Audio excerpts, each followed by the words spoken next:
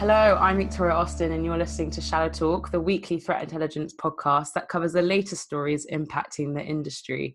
We are live from our virtual podcast studio today. Sounds quite fancy when I say that, but joining me to discuss the latest highlights, we have Jamie Collier and Adam Cook. So a virtual hello. Yes. Hello. Hey, Vic. Hey guys, I don't know about you, but I'm starting to realize that my life is kind of centered around a screen/a laptop. So this laptop is slowly becoming one of my best friends, but maybe that's just a bit sad for me to say at this stage. And it wasn't before. Your life wasn't centered around a screen beforehand, yeah? Yeah, true. Well, I guess one of the things that is allowing us to keep in touch with everyone at the moment is like a lot of platforms. And I think one of those platforms in particular that's been thrown into the spotlight this week is Zoom. So that's the online communications platform that allows for video calls, even allows us to do quizzes online with friends. It also hosts business meetings. So yeah, this week that was kind of, there was a story around that, and a security researcher with a background in the NSA, Patrick Wardle,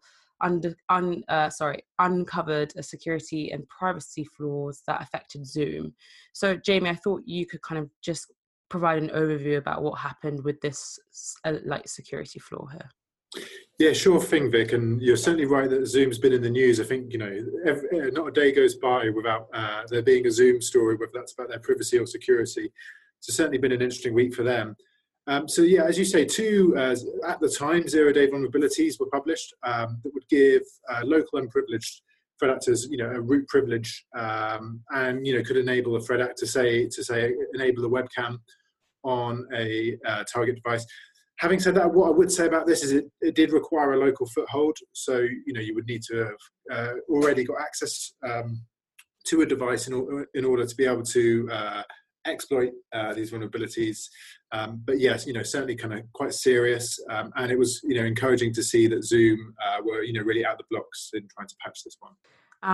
So I guess this is the thing. So the security researcher, he published a blog around the vulnerability and went into a lot of technical detail, which was really good.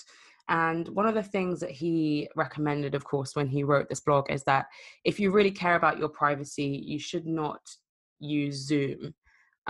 Which is quite a big statement, of course, but I guess he's just saying, he's just pointing out that the severity of this vulnerability here. So I didn't know if people agreed.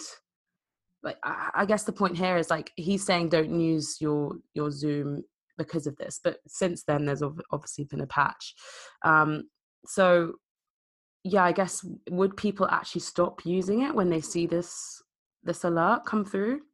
I mean, I think one thing that's really important is that the information security community doesn't go completely against the tide, right? So I think everyone's going to be using Zoom. They just released some stats that they had a maximum of 10 million active users per month in December 2019. That's kind of ballooned up to 200 million in March. So I think there's so many people using it. So many people need to work from home. And I think it's really, the InfoSec's job to kind of work with that trend and try and kind of embrace it to an extent.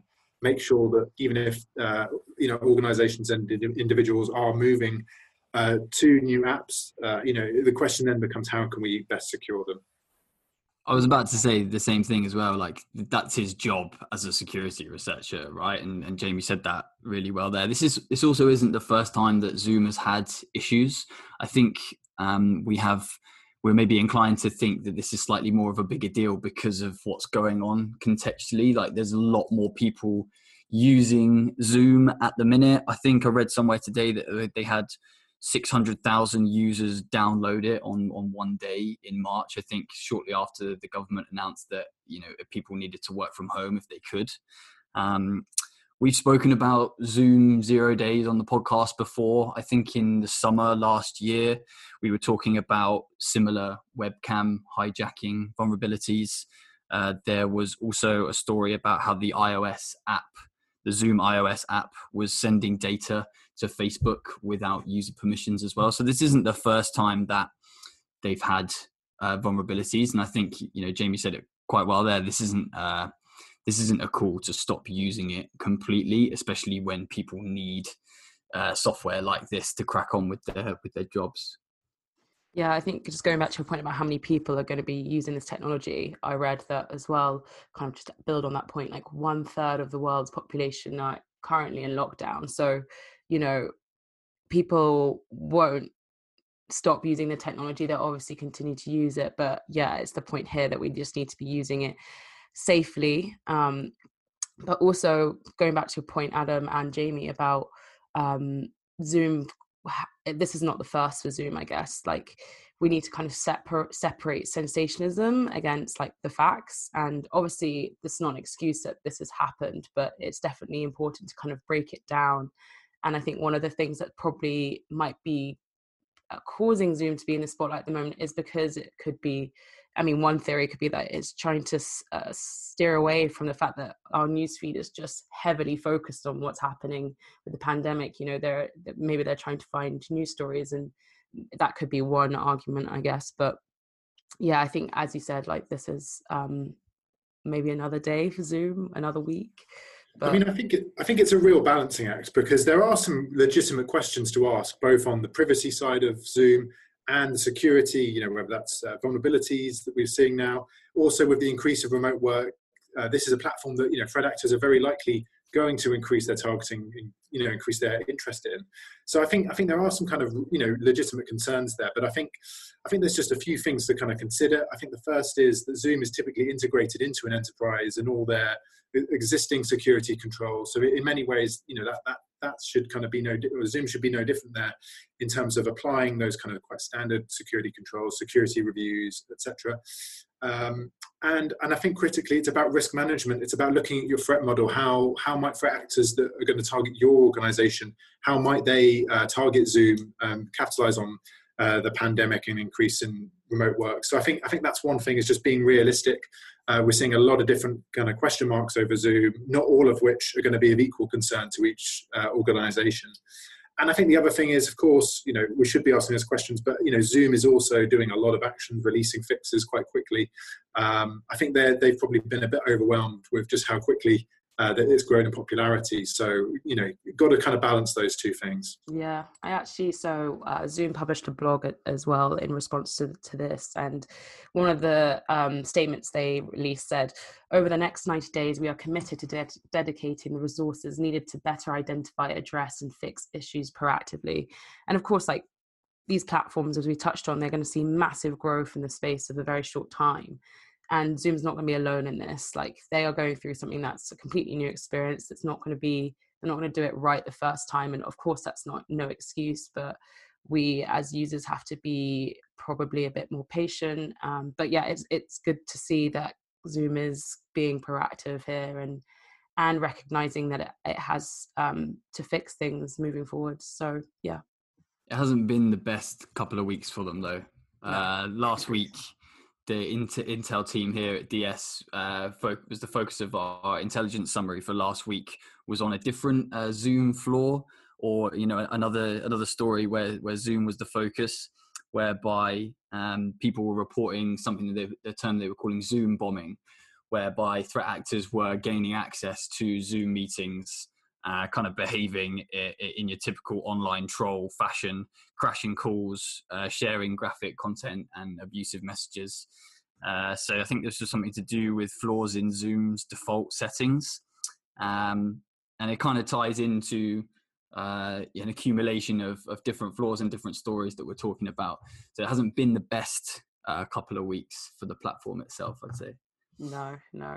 On top of that, so people who have been using Zoom, there's been quite a lot of attention drawn to, I guess, governments across the world who've been using it. So, for example, in the UK, one case was that our cabinet were seen to be using Zoom, and we could see all of their profiles in a pitch that was released online. What I thought, of course, like, this is really bad that we could, I mean, I don't know, there's different angles to this. Like, we know that they've used Zoom, so that OPSEC angle, like, okay, we know what platform they're using. But then the other side was that you could see all the usernames, which again is probably an issue there. But I saw that the Prime Minister had named himself as the PM, which I thought was quite a boss name for the Zoom. So I didn't see that, actually. That's funny. But Yeah. that's, on a serious note, that's half the battle, right? You've got the username. That's 50% of the credential that you need to access the account. And I think I did read somewhere that there have been reports on kind of bots being created that are specifically programmed to kind of create Zoom IDs. So guessing the Zoom ID through a specific computer program is one half of the battle, and then giving away usernames is another side to that as well, in terms of giving threat actors access to specific meetings or calls that might be potentially sensitive for certain organizations. Yeah, and also, so this is the thing, like it goes back to the point about sensationalism, like these images of say our government, even like the BBC, we know that they're using Zoom. They've been posted online, and of course they get like a lot of chat around, oh, is this secure? Like, is this a good way? Like, do we know this is a safe way to communicate just because we've seen a photo? But in response to that, the Ministry of Defense, in particular, referencing the cabinet meeting Zoom, they actually said that there's nothing to kind of they had kind of given the permission that they could use Zoom as long as it's non-classified cabinet meetings that are taking place over the Zoom software. So yeah, like a lot of us will be communicating. It's just what is actually being spoken about on these technologies is another part of that as well.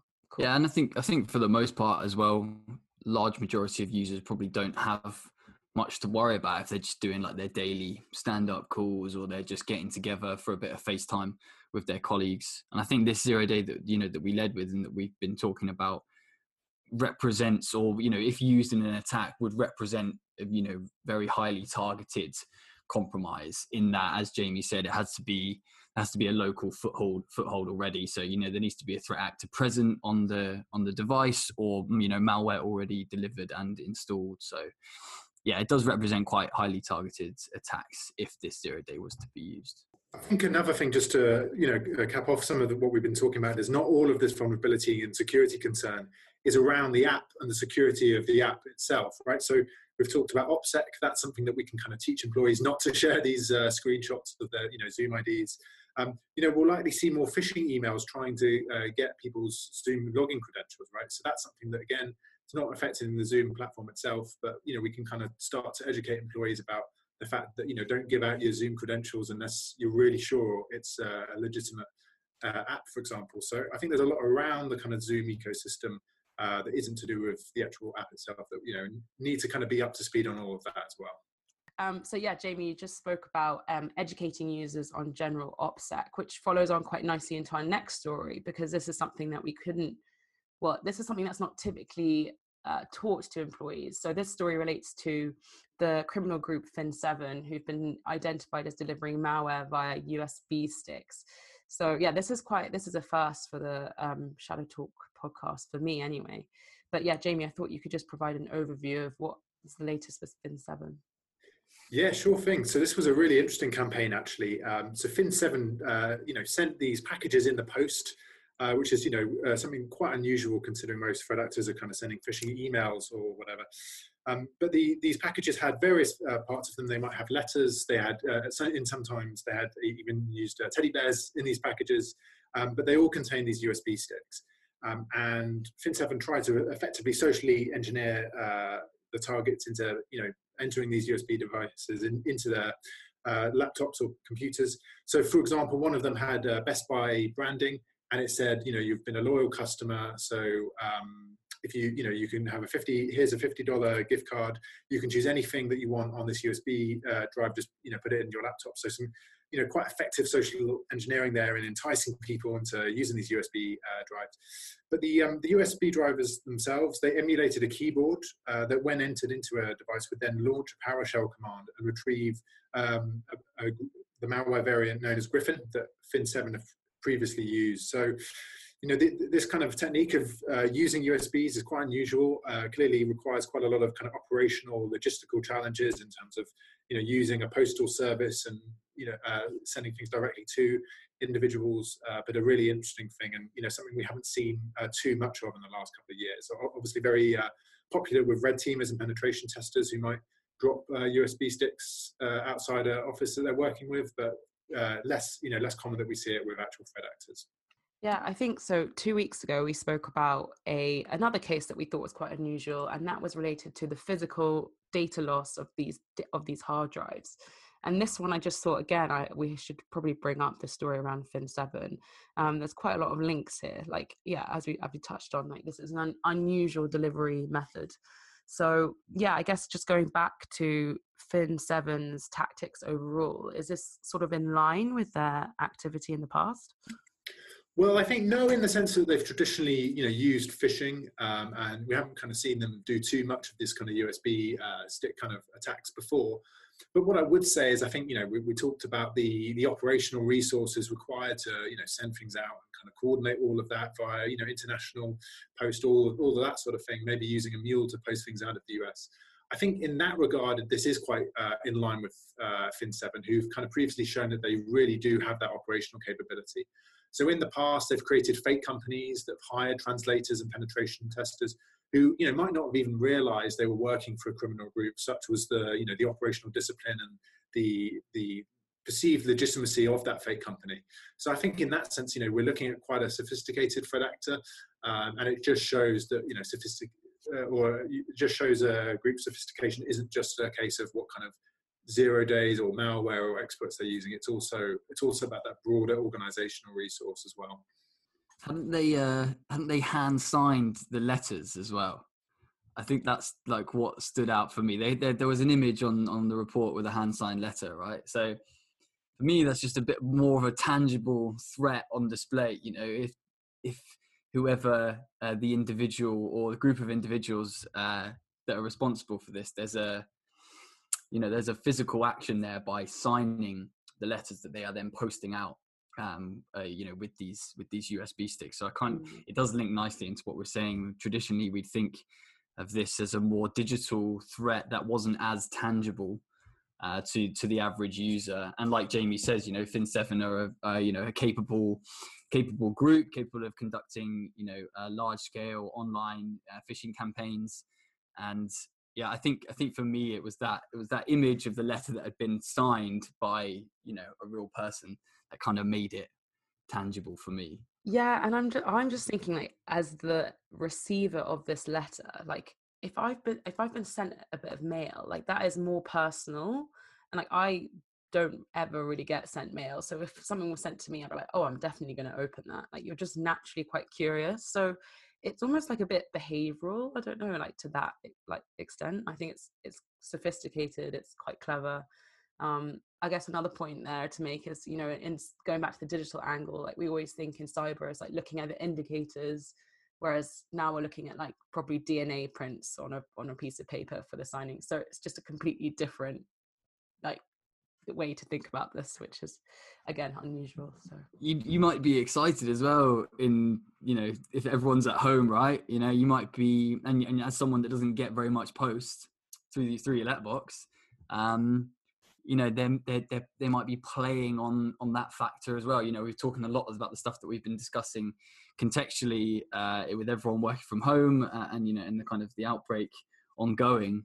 I wonder, maybe would people be slightly more inclined to be like, what a nice thing to do in these tough times, to send me a USB and thanking me for being such a loyal customer. I'm going to plug this USB into my laptop and see what happens. So I think there's definitely that angle there to think about as well. Because like you say, I'm the same as you. I don't get sent. I have all my stuff come through email and online nowadays. I very rarely get sent stuff, hard copy. So yeah, it's an interesting one. So yeah, at the beginning of this story, I kind of touched on the kind of educating users, and as we've kind of broadly said, this is quite an unusual case. So what would kind of be the advice here? Well, I think it's a bit of a balancing act, because I think what we've said is certainly true that we don't really think about this as an attack vector, and that means that we don't typically integrate it into security awareness campaigns. If we're onboarding employees, we might not typically talk about the threat model of USBs being sent to you in the mail. So in some sense, this is a concern, and it's something that could potentially kind of go under the radar. And I think in that regard, we should always remember that security controls can also include physical aspects. So, to mitigate a kind of a USB attack like this, organizations can do a lot to lock USB ports down, install endpoint software to monitor, prevent threats emanating from, unknown and untrusted USB devices. So there's plenty we can do there. I think at the same time, this shouldn't be on the top of anyone's list in terms of security threats. We don't see this too often. It does require quite a lot of additional resource. A lot of threat actors will still favor, remote or online distribution methods, because not only are they easier, but they're potentially less traceable, from kind of law enforcement perspective. So I think it's just that balance about, looking at those physical attack vectors and, the security controls we can implement. But at the same time, we don't need to hit the panic button on USB attacks anytime soon. That's all the stories we have for this week. If you're kind of looking to get stuck into some other things, we have just released a blog around digital risk remediation. And when I say we, it was actually published by myself. So I definitely recommend reading that. You can go to digitalshadows.com to find that in our resources center. And then following on from that blog, we also have a webinar. So that's next week if you'd like to register. Then on top of that, we've got more content. We've got the weekly INSAM, which you can also sign up to if you're not already signed up to, which is on our website. So yeah, lots of really good things to kind of read into. So yeah. Jamie and Adam, thank you so much for coming on to my virtual podcast recording studio. It's been a pleasure. Cheers, Victoria. Stay safe, everyone. Thank you. Yeah. You too, guys. Bye.